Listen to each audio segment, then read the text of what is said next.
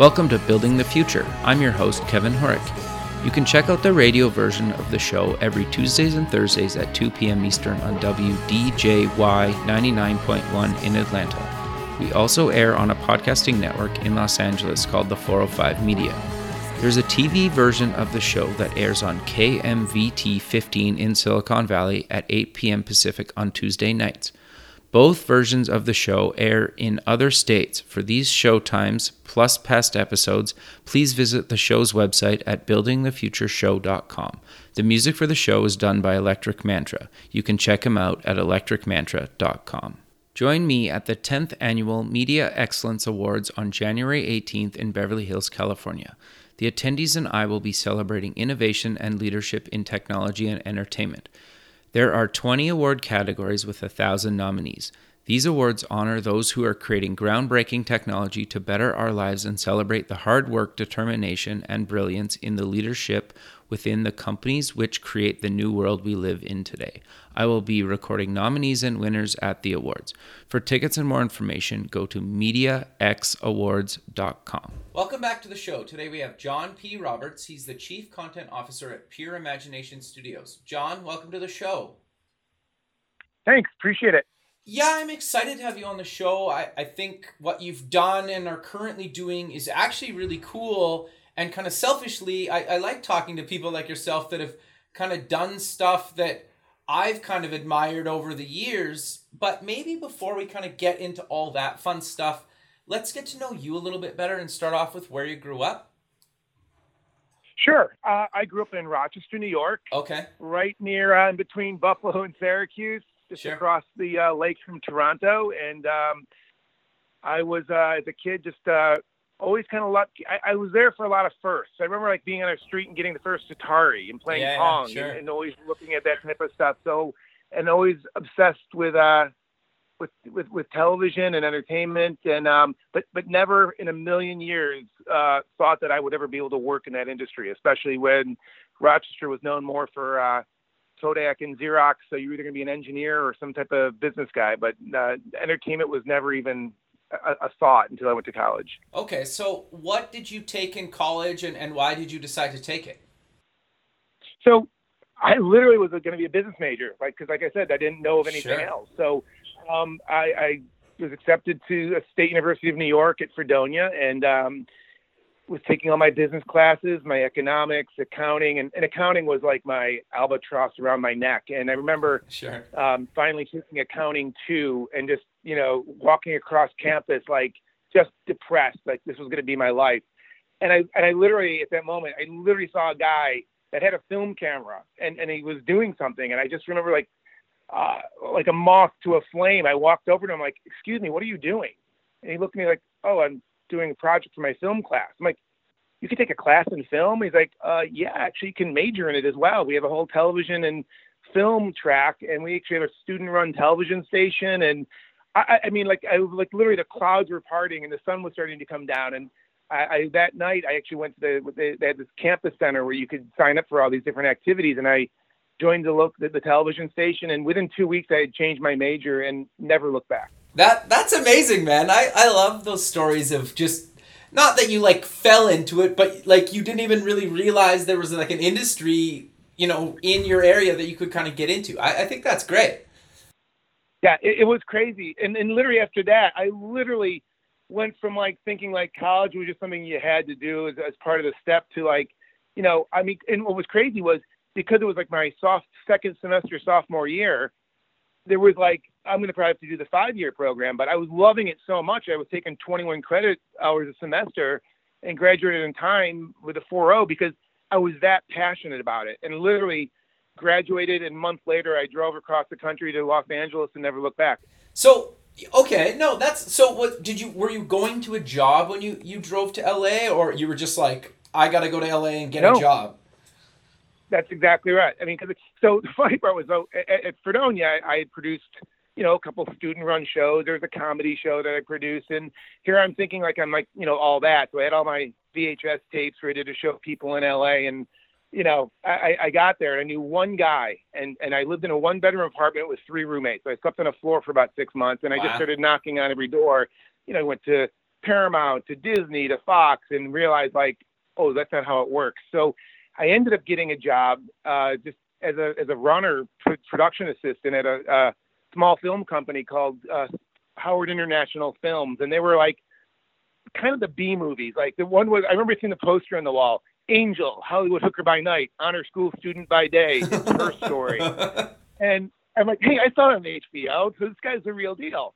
And like, he also did like A Man Called Horse with Richard Harris. And, you know, I remembered these titles. So I'm like, okay, this guy's legit. And, you know, that was the first year of my life, was just, you know, delivering scripts, buying groceries, and just, you know, doing whatever I was told, working 6-7 days a week, and loved every second of it. I couldn't afford to do much. I couldn't afford to go out on a date or really do anything else but work. But I loved every second of it because I was in Los Angeles doing something I was really passionate about. Sure. So you've been in kind of the entertainment space for a long time now.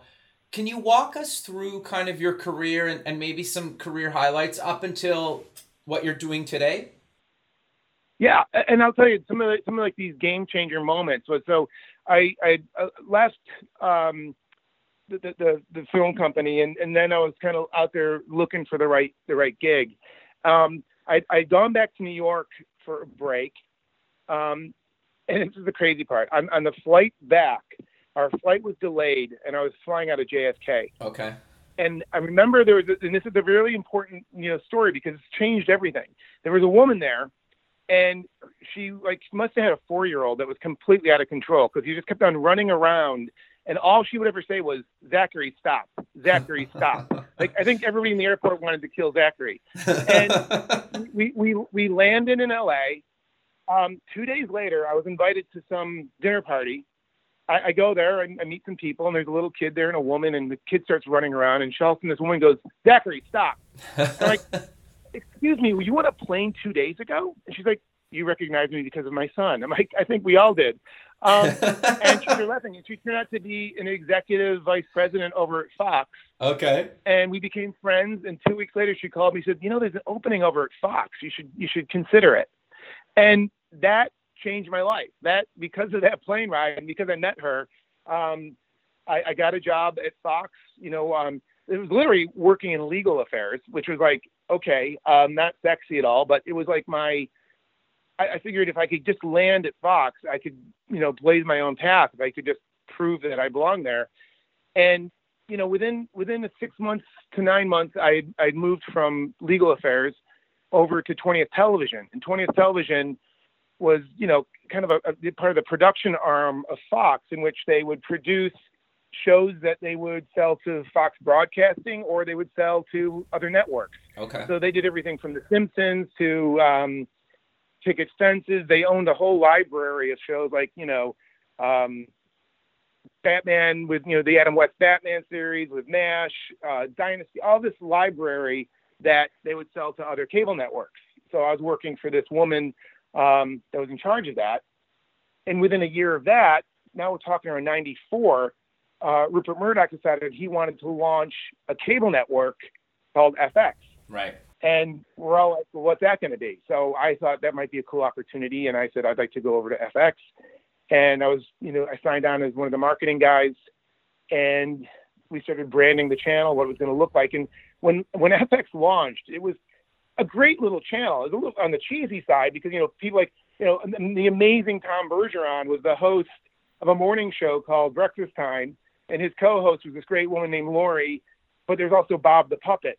I mean, we had like all this live programming, like the pet department, the collectible show. And, you know, it was like this very kind of campy, fun little network, but it was not what FX is today, which is like, you know, and when I left FX to go to Fox Broadcasting, I was like, oh, I'm going from like the farm team to the major leagues, whereas now it's kind of in reverse, where FX is doing the most cutting edge stuff compared to, you know, what Fox has been doing. But they're both, you know, great.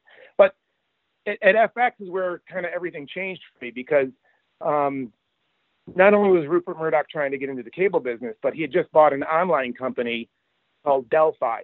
Oh, sure. And do you remember Delphi? Yeah. Delphi it was like the non-sexy version of Prodigy and AOL. It was a text-based service. Yeah. And you had your plug-in, your 2400 modem, and if you wanted to play poker, you're like getting it all 8H QD, which is 8 of hearts, Queen of diamonds. And a buddy of mine was like putting all the bets on it. He's like, dude, this is the future. He's like, you really should get to know what Delphi is doing. So at one of the cable shows, I volunteered to man the booth and show people how Delphi and FX were going to work together. Okay. So I've been doing the demos all day long, started to shut down the computer, and I looked down the hallway, and literally Rupert Murdoch is walking down the hall to check out the FX booth. And at the time, Ann Sweeney was the president of FX. So I got everything set up just in case, and I'm just kind of standing there, and all of a sudden, Mr. Murdoch walks up to me and goes, "Say, what do we have here?" In his nice Australian accent. And I literally just went into just demo mode, and I was very excited, and I kind of kept it together. And, at one point he said, "So tell me the difference between how you see Prodigy and Delphi." I go, "Well, Mr. Murdoch," I go, Prodigy's owned by Sears, and quite frankly, it looks like it. And although Delphi's in its infancy stage, I think being backed by someone like News Corp and having the brands of Fox and FX and all these other things, we can bring it to the next level. And he looked at me and goes, "I really like your energy." So I went back to LA. I created a business plan why we should create an online group, and the CFO greenlit it. We created the very first website out of any cable network for FX.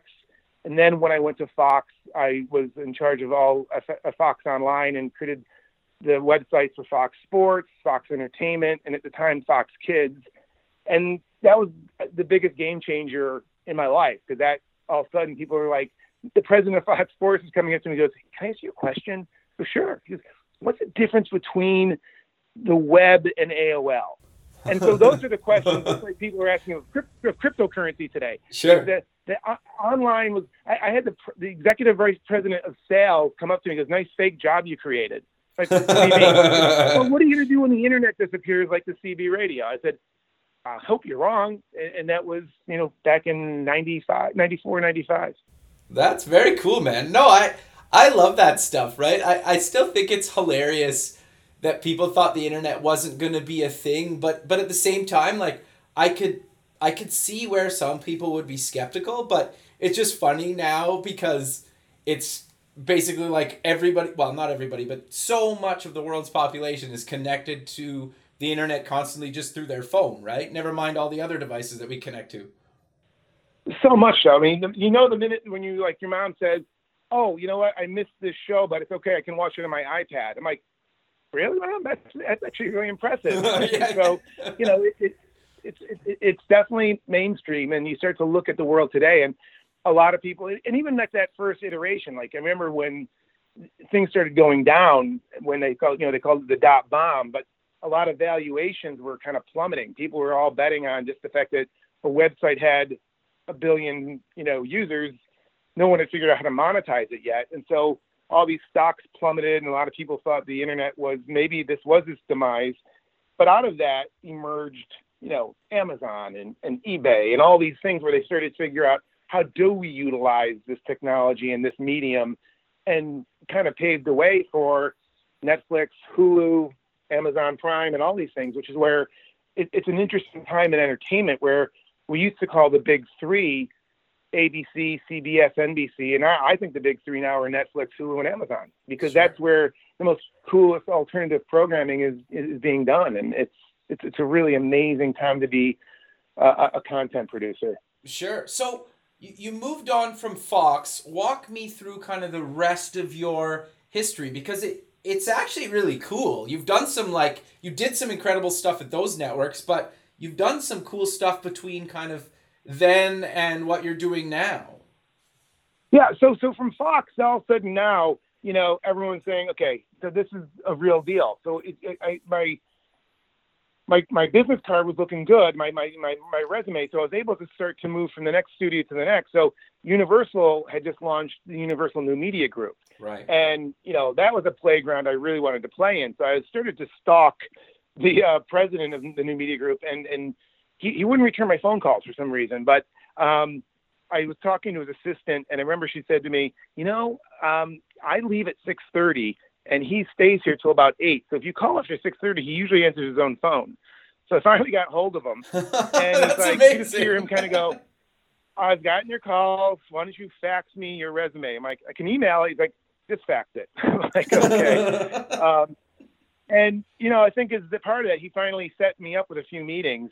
They ended up hiring me as a consultant, and then I helped launch the very first online store through e-commerce, working with Microsoft for Universal. And then as a result of that, they ended up hiring me full-time to run biz dev and content. And that got really interesting, because so now all of a sudden I'm back in, and now I started to realize it was more than just doing websites. How can we now generate revenue through this medium? So from there, I had some success. Then I got a call back from News Corp, and part of it was that they had, Murdoch and Chaim Saban had decided to go in on the Family Channel, owned by Pat Robertson, and they were going to do this merge, and they were going to call it Fox Family Channel, which at the time some people were calling the kind of a foxymoron. How do you put Fox and family in the same sentence? But they did a really great job. And so at that point, another game changer, I would say, is when they hired our president, which his name was Rich Cronin, who came from Viacom, who helped create Nick at Night. And so my task there was to, build, entertainment for online through, the Fox Family website and revamp Fox Kids. And at that point, we started doing some really cool things where like candy companies were coming saying, "Hey, we want to do an ad buy." And I said, well, I think we could do more than just put a banner on a website. And we started creating like what I was calling advergaming. And we started doing like games that we would build the engine. And then as a result of that, we could reskin it. So we started creating revenue through that kind of advertainment.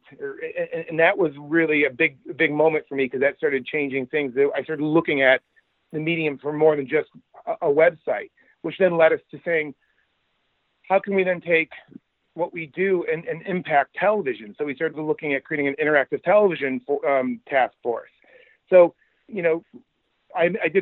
we did a lot of really cool stuff while I was there, became very good friends with Rich Cronin. And I left there after a few years because I got a call from Paul Allen. Okay, sure. Company, Vulcan. And that's a call you don't turn down. Sure. And Paul was trying to do something that, again, I'd been experiencing, which was he wanted to launch a bunch of digital cable networks that were based on really niche areas that he was passionate about. So, for example, he wanted to launch a musician channel, not a music channel, but a channel for musicians. Sure. He wanted to launch a guy channel. He wanted to launch a health and wellness channel, because he realized that the digital spectrum, in his ownership in RCN and Charter, he would be able to get distribution. And he thought it was a really great thought. But unfortunately, at the time, the people around him weren't big fans of that idea. He had lost, during the dot bomb, he went from $50 billion to about $25 billion. Now, we still have $25 billion. Sure. But it just set everybody in a little bit of a panic, like, maybe we should just kind of pull back a little here. So it was kind of like, we were doing lots of business plans, but nothing was ever the trigger was never being pulled. And after a while, you can only do so much, and not realize that we're probably not going to get anything launched here. And that's when Rich Cronin called me again and said, listen, Liberty Media just bought half of Game Show Network from Sony. I think it's a great opportunity to finally realize what we can do in the world of interactive television. Because if you can't make a game show interactive, what are you going to do? Yeah, fair, right? Yeah, interesting. And he said, so what are your thoughts on that? I said, well, first of all, I'm obsessed with game shows. I've loved them since I was a kid. I will absolutely come over and join you there. And the next 7 years of that was probably some of the highlights of my career, because that was when the Television Academy decided to make interactive television, a category in the Emmys. And Sure. So we were nominated for an Emmy 4 years in a row. Wow. I'm kind of the Susan Lucci of the Emmys, because I never won, but being nominated is just as nice. They say, but we did everything from websites, online games, interactive television, where people, again, at home are sitting there playing along with their television. And this is before we had the smartphone or the iPads. And so you're really counting on a lot of people having their desktop or laptop in the same room, but it was working. And at that point, we even started making commercials interactive. So we'd be like, you're playing along live with other players, but during the commercials, don't walk away because we're going to ask you questions about the commercial for extra points. Okay. So not only we're giving prizes, we're putting the leaders on television. Advertisers started really taking notice of this. It was a really great time to be doing things like that. And it was really one of those moments where I'm like, we're kind of onto something here. We worked with some of the cable operators. We did our first one-screen interactivity, so you could actually play along with a remote control. We did that out of Oceanic Time Warner in Hawaii, so that didn't suck having to go to Hawaii a couple times a month. and it was just a really cool time being able to be part of that. And that's, again, back to entertainment, but we're doing things that no one had ever done before. And then the little fun stuff we were doing, too, was we were looking at the whole, viral online game area. And there was a time when, Mel Gibson had gotten into that drunken tirade on the PCH. And I was jokingly saying in a meeting, someone did a game on Michael Jackson called Escape from Neverland. I go, we should do something about Mel Gibson. And Cronin goes, how fast could you launch that? I said, well, we have this really cool games company in Toronto that moves really quick and they're, not expensive.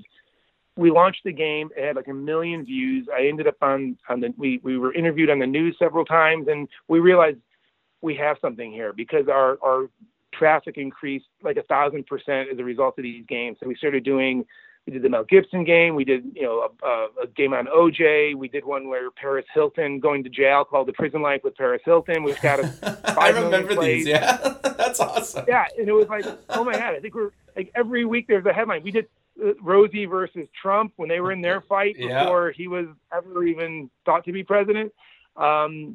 We did another one that was a lot of when the Missilomaniac for North Korea, when his dad was still alive. And there was a lot of those types of things that we were doing that were relevant. We said, we're game show network, but we also were game. So we were feeling like that felt part of the brand and it helped. So there was 7 years of just utter fun to be able to be in the medium and doing things that were like a big sandbox that we could play in. Sure. And then around then, that's when Rich left and they decided to make changes. And after 7 years, it was probably time. And then I've had a really amazing call from a recruiter that was just like a dream job, which was to go work for George Lucas at Lucasfilm.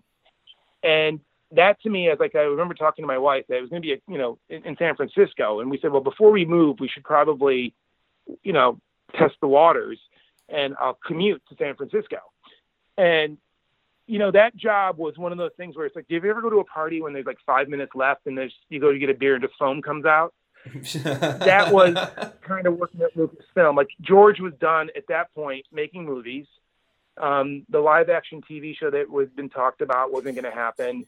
And I just realized I probably joined Lucasfilm about maybe 6-7 years too late. And, after a year, it was like probably not going to happen. And no one knew that the sale was 2-3 years away. So It was one of those things where it was a interesting time. I loved going to Skywalker Ranch. I loved the whole environment, but it was just, as far as getting things done, that was just unfortunate. Sure. But met a lot of great people. And like I said, it was an amazing experience. And then Margaret Lash, who I'd worked with at Fox Kids, had just been given the CEO position for a new joint venture between Discovery and Hasbro to launch a kids network called The Hub. Okay. And that was another one of those great opportunities to come back to LA and do a startup network. And that was, again, another fun couple of years. I think Hasbro and Discovery maybe had different goals at the time. Okay. Discovery was really amazing at what they do in the cable industry. Hasbro, of course, is the most amazing toy company out there. But I think there was a couple of ideas of how that should be done. So they ended up folding that after a couple of years, and it became Discovery Family again. But then that allowed me to then move on to the next chapter, which was starting to get into the production world. Okay. So I worked at Endemol, and then I moved to Bunim/Murray, and up until then, I'd really always been on the network side, not necessarily the production side. So after being there and seeing what was going on in the world of, short form, it may really opened the eyes to all this alternative distribution out there, which was like everything from, Verizon Go 90 and YouTube and full screen and all these new things that were coming out, it really opened my eyes as to, it kind of went full circle. Like I'd come out here to produce television shows and movies, and now all of a sudden there was this opportunity to be able to do that through these new alternative platforms. And now it's gone full circle. I'm now at a company called Pure Imagination Studios. I'm the chief content officer, and we do everything from, production services. We produce a lot of content for Lego. Okay. We just wrapped up Guardians of the Galaxy Lego. We're doing Black Panther. We did the Lego 4D adventure at Legoland. We do location-based entertainment. We just are wrapping up the Aliens VR experience, which is just nothing less than amazing. But my main mandate now is to create original content for both television, film, and digital. And so it's a really amazing time. I'm really excited to be. I've known the founder, Josh Wexler, for 20 plus years when he was over at The Threshold, which produced things like Mortal Kombat, among many other films. And sure. Really, really cool guy. And it's a very geeky, nerdy, fun environment that I just love to play in. No, that's great, man. I love that. I think you've had an incredible journey, and I think kind of what you're doing now at Pure Imagination, and I'm not saying traditional TV and stuff is going away, because I don't think it'll ever go away, but I think kind of what you're doing now is kind of pulling some of that traditional stuff and kind of merging in some of the newer up-and-coming stuff like VR and AI and kind of some of the other stuff that maybe we don't even know yet, right? And then trying to put it on kind of traditional medium and on online and on phones and other devices. But kind of walk me through your thoughts on kind of what's happening in the space right now, because I think we're almost at the beginning of kind of another revolution of kind of tech and animation and TV and media and entertainment kind of all coming together. Is that fair to say? I agree with you. I completely agree with that. In fact, part of it is all through those learnings. Like, we started seeing, 3D was the big, since we're like, current on CES, about 5-6 years ago at CES, it was all about, 3D.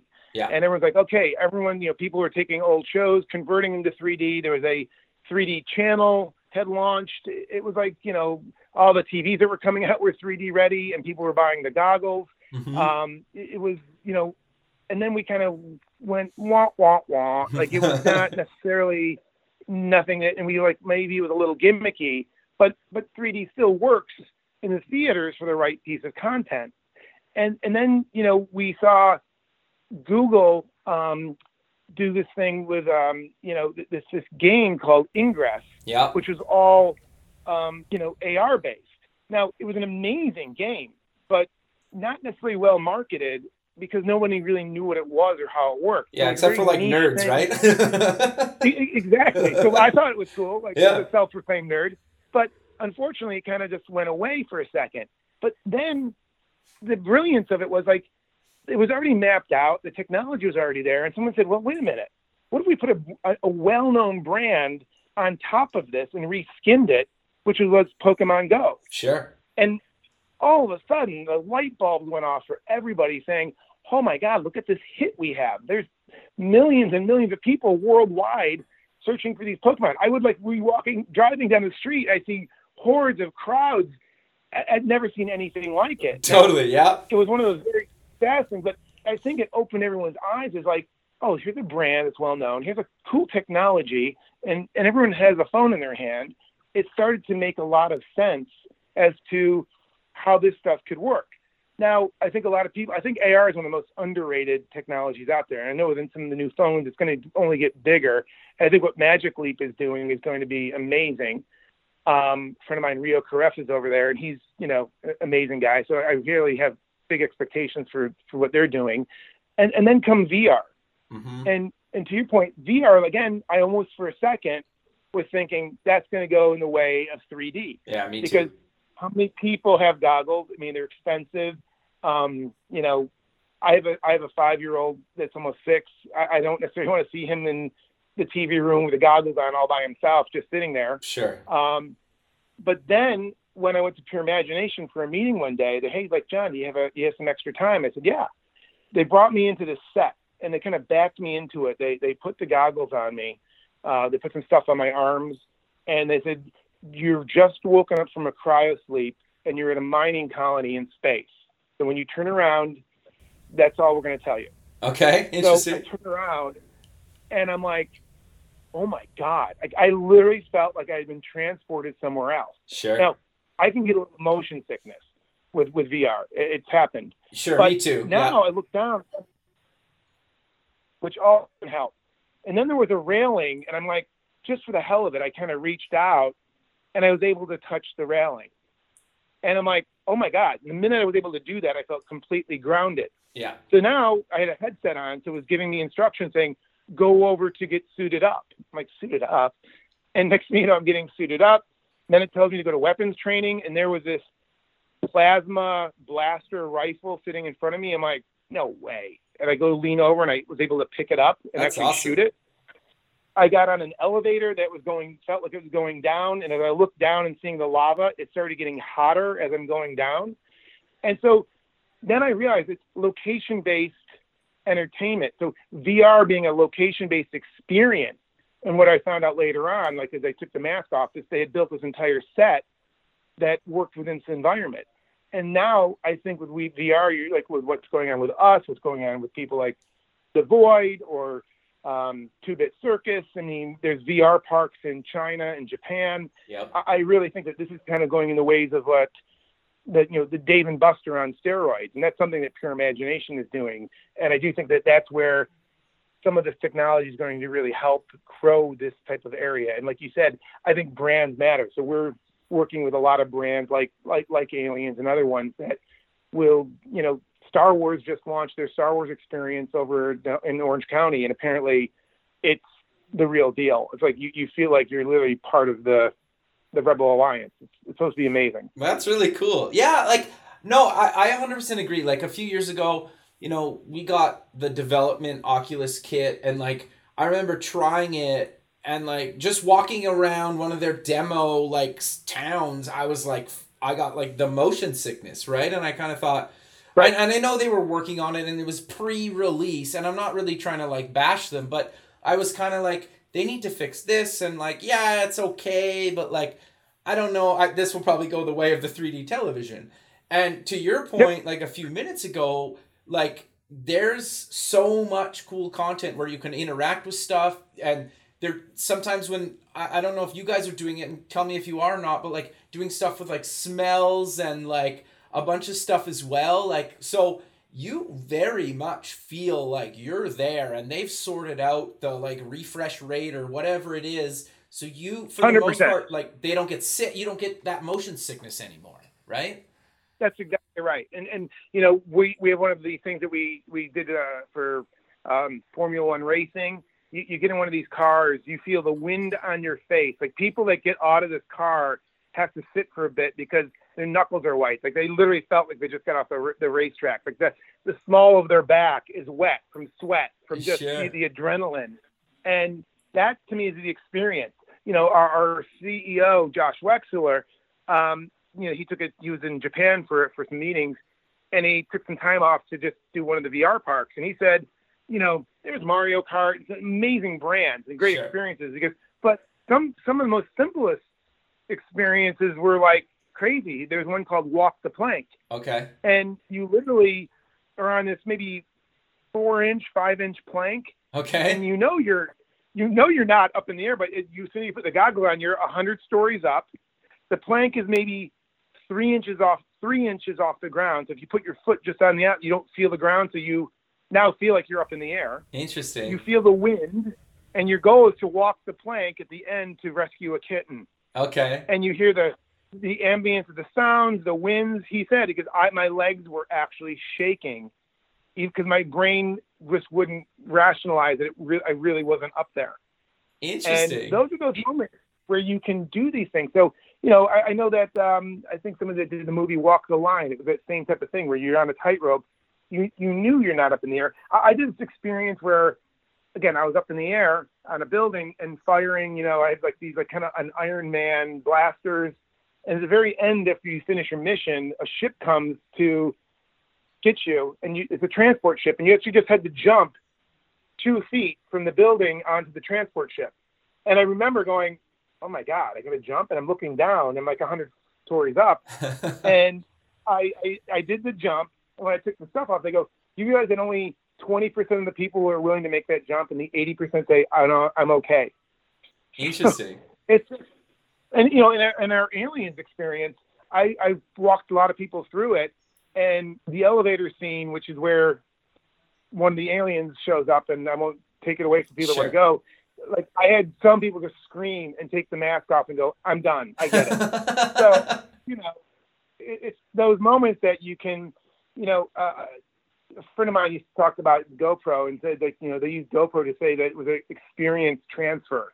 And I think that that's where location-based VR can transfer you through an experience that you could not get elsewhere. Sure. And that's what makes that thing so compelling, because it's still entertainment and there's still storytelling to it. And that's what makes that, to me, as long as you make it a compelling experience, that's why that will continue to succeed. No, I 100% agree, man. It's actually really interesting. And I think we're kind of at the beginning of it, right? Like, it's only going to get better, and it's really good now. Exactly. And now when you take the cumbersome goggles, like, I'm not trying to toot our own horn, but, one of the things that we do is everything's wireless. We don't have any backpacks. You're not tethered. You're completely free. And that's made a lot of difference for people, because when you have the backpack on, you still in the back of your mind, that you're part of this VR. So when you have less on you, it becomes a little bit more realistic. So imagine when those goggles become less cumbersome, and that it's actually, fingers crossed, you almost realize it's like the Star Trek holodeck, where eventually will you even need goggles. So it's just interesting time to see where that could potentially all go. But that's far in the future. So you got to realize what we have now. And, it goes back to like something you said earlier about just the fact that through technology and even alternative distribution, I mean, we talk about, some of these mergers and acquisitions that are happening. Like, what does that do for storytellers? I was on a panel once where we were talking to, you and I talked about this in a previous meeting, where somebody was talking about, content is king. Content is king. And I remember saying, yeah, you know what? I agree with that, but don't forget about the queen. And the queen is distribution. Sure. And don't forget about, if you have a king and a queen, that means you have a kingdom, and the subjects are your audience. So it's those three things that no matter what it is, whether it's AR, VR, a TV show, a movie, you got to make sure that the content that you're creating, you need to know where it's going to be distributed or shown and who that audience is. So you're creating a VR experience, you got to know who you're doing it for and where that's going to live. So if it's location-based, is it the right place where you're putting it? Some of the people that are building, VR for the home, just remember, you got to think about, well, what's that experience going to be like by yourself? What we're doing is kind of multiplayer. So people that are playing the Aliens game, you and I could go in together and help each other as we're shooting up the aliens or trying to survive. It's that type of experiential type thing that we're trying to accomplish. Yeah, you bring up a really interesting point. As much as I'm sure a lot of people would love maybe a dedicated VR or gaming space or whatever, for some people, that's just not realistic, right? But when you're creating that content, you need to think about how much room does this really take up in somebody's house, right? Where if you're building these things out in the public that people can go to, then you have a lot more freedom to do probably a lot cooler stuff, at least at this point. Exactly right. And, some of the things that we're experimenting with is, as we build these experiences, and if we're going to have a location to do those, the sets that you build, can we then manipulate them so that maybe you're going through the aliens experience, and then if you're going to do something else, a quick move of the set and this and that can turn it into another experience. So they become multi-usable sets for different experiences depending on how you're going about it. Because that's really what it comes down to, is also being cost efficient. Like, how much does this cost to produce?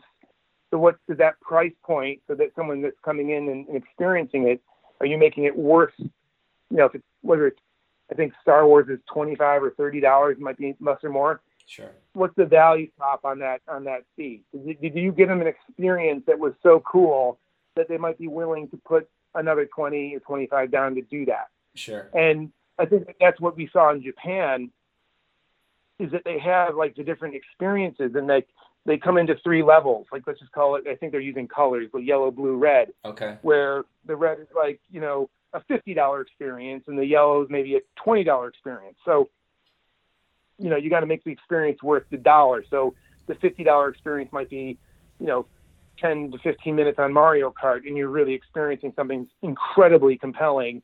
And the smaller one might be just walk the plank because it's simplistic, but it's still a cool experience. Interesting. But yeah. That's going to be something experiment. Yeah, no, that's actually really interesting. But I'm curious to get your thoughts on kind of like augmented reality, because I know like Apple demoed it not that long ago, and I have a Pixel phone, so I've been playing with Google's kind of AR stickers, and I get that's like very, very early on. I haven't actually played with any of the headsets that do kind of AR yet. But have you, and are you guys doing some stuff in the AR space?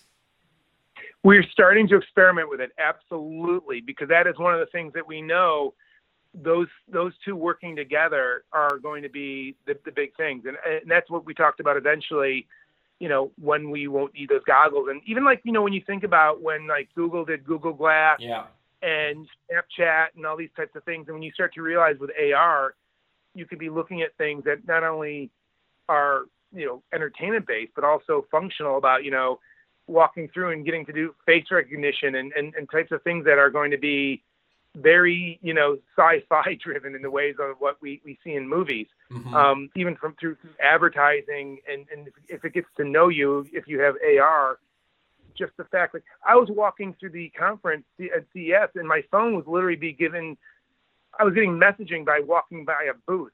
Instead of a person telling me to stop, like I was getting messages on my phone that knew I was in that. And then you take AR and put that on top of it, it could really change a lot. So I think AR, especially, I don't know if you've been following what, Magic Leap is doing, but I really do believe that AR is truly, again, that's that low-hanging fruit.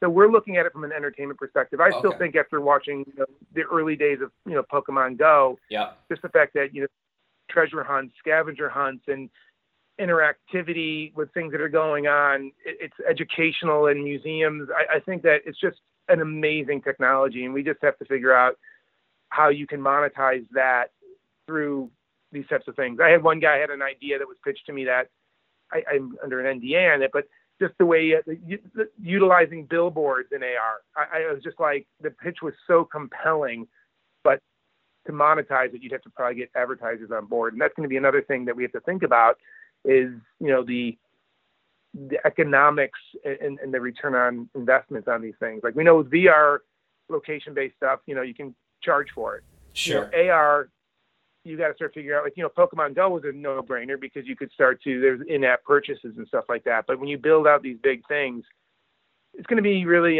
someone's going to come up with something that's going to make it become that no-brainer, and then it's going to really open up the gamut even more so. But I do think that AR is really one of those things that's literally right in front of us. Everybody, instead of everybody having a VR headset, everybody has a smartphone. Yeah. And everybody has the capability of doing AR. So you can really appeal to the masses. And I think that that's a big responsibility to create something that's so compelling that's good for the industry.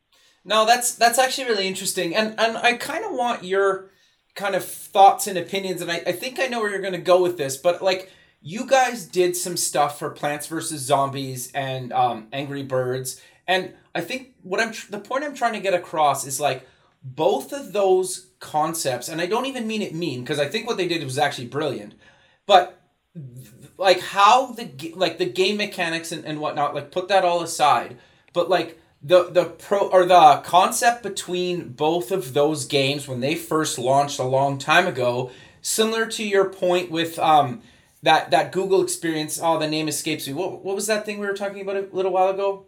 Oh, Ingress. Yeah, Ingress. Yeah, like basically, like, and it's the same with kind of like Plants vs. Zombies and Angry Birds. Like the original versions of this stuff were kind of like nerdy versions of it, and I love those versions. But like somebody was smart enough to say like, let's put cute little characters and make a really cool, compelling kind of graphics and content and release these, and they were like insanely successful things, right? And they've grown into these kind of massive companies just around kind of releasing. They didn't come up with these brand new concepts, and I don't think there's anything wrong with that. Like, a lot of successful companies haven't done that. But like, so I think the point I'm trying to get across is like, there's a lot of stuff that's been done that if you just kind of put more of like a common angle around it, almost like what Pokemon Go did to Ingress, you can make a lot of money and appeal to the masses, where I think a lot of people don't think like that sometimes. Is that fair to say? Well, it's funny. It's really funny you say that, because I think what you're talking about with Angry Birds was the original game that for the iPad people were saying, phone, Crush the Castle, right? Yeah, exactly, yeah. And that was really, and Angry Birds, they said that's, and I'm going to bring up Angry Birds because, again, we didn't launch the game, but we did an attraction that Rovio hired us for a theme park. Yeah. And with Angry Birds, I was literally working at the hub. So I mentioned that the Hasbro Discovery Network. Yeah.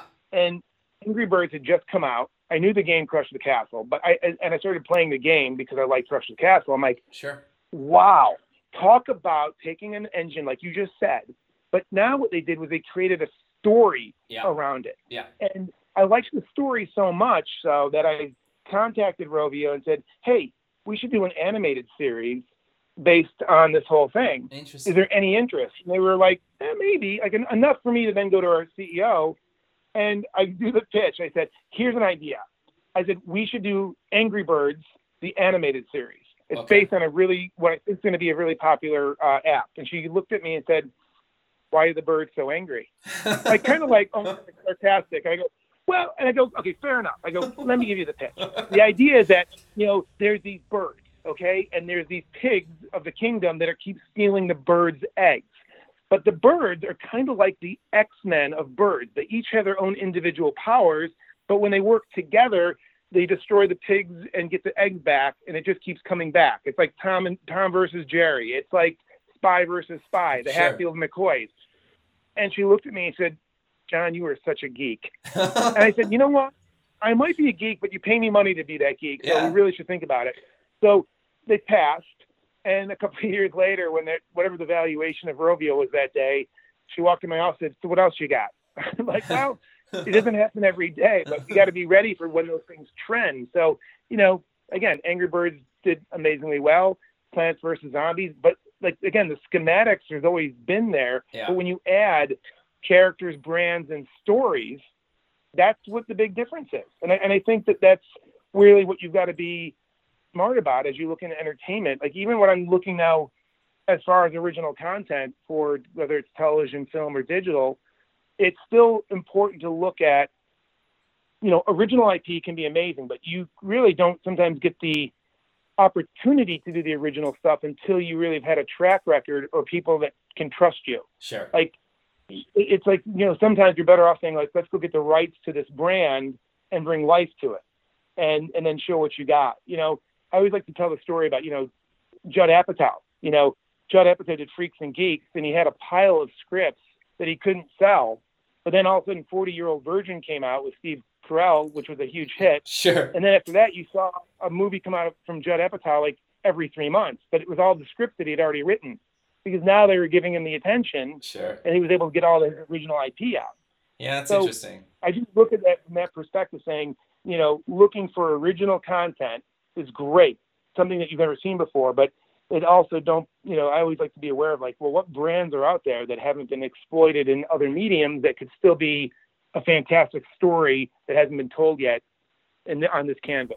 Sure, and you guys have done a lot of really cool stuff for a lot of big brands that I think pretty much everybody's heard of, like the Lego Movie, The Simpsons, the Justice League. I didn't see that the other day when I was looking. So you guys have been doing some really cool stuff, right? With Plants vs. Zombies and, Yeah, the Justice League, we launched the Justice League ride. We did all the media for that. It's Six Flags Magic Mountain over the summer. Sure. One of my favorite things again, this is prior to me joining, but I love the story there. I don't know if you remember the Cars 3 trailer. Yeah. It was a really dark trailer. It was like, it shows a racetrack. It shows the crash. you see, Lightning McQueen parts all over the track, and it says, "Life will never be the same." And you're like, "Oh my God, did Lightning McQueen die?" And it's like really dark. And I don't think it was very well received. So we ended up being able to work with DreamWorks on redoing the trailer. And we gave a few scenarios. And one of them was, why don't we do the trailer exactly frame by frame the way you did it, but we'll do it with Legos. Very cool. And so it was Lightning McQueen. You tell the same trailer. And in the end, it shows Lightning McQueen hanging behind a green screen saying, "All right, cut, let's break for lunch." And he goes, "Hey, a little help? Someone let me down?" And that appeared in the theater. So it was those types of things that it was a story retold, even though through a movie trailer. So it's a lot of fun stuff that we get to do. It's never boring. No, that's great, man. And sadly, we're coming to the very end of the show, but I really want to talk about kind of your involvement with the Media Excellence Awards. So how did you kind of get involved, and why do you think it's important? So I was this is back to the Hub days. I was meeting with somebody, and they were looking for a couple presenters, several presenters for the Media Excellence Awards. And someone said, "Hey, would you like to present an award?" And I said, "Sure, why not?" And I came to the show. I'd never met Sarah Miller before, who's the founder and CEO. Right. And I presented. I watched the show, and it was amazing. It was very compelling. There's a lot of amazing people there, but I think I said to Sarah, I thought the show went a little long. I said, we should get together and talk. And when we got together, I said, you seem like you put so much work into this. How do you get it all done with one person? She's like, "Well, it's what I do." I said, you should have a board an advisory board. People can help you. She's like, "You want to be on it?" I said, "Okay." And next thing is, she put together this amazing team that we've all gotten to know each other. And she literally got us all motivated to be part of it. And what I like about it, and Sarah's she's like the pit bull of this industry. She just goes for it and never stops and keeps it relevant because mobile has evolved. Sure. It's all, from what she told me, it stems from what she used to do called Mobile Mondays. It was just a get together and people would talk, and then she said, "You know what, there's a lot of compelling content out there. We should showcase it and let people see it." And then one of our recent board meetings where we were talking, and she said, "It's not all about mobile anymore, because you could argue that everything's mobile. Yeah. It's really about media. It's there's so much content that uses, whether it's an iPad or a phone or a computer or whatever. You could argue that everything's now mobile. It's just another platform, and we should really focus on media because it opens up the gamut."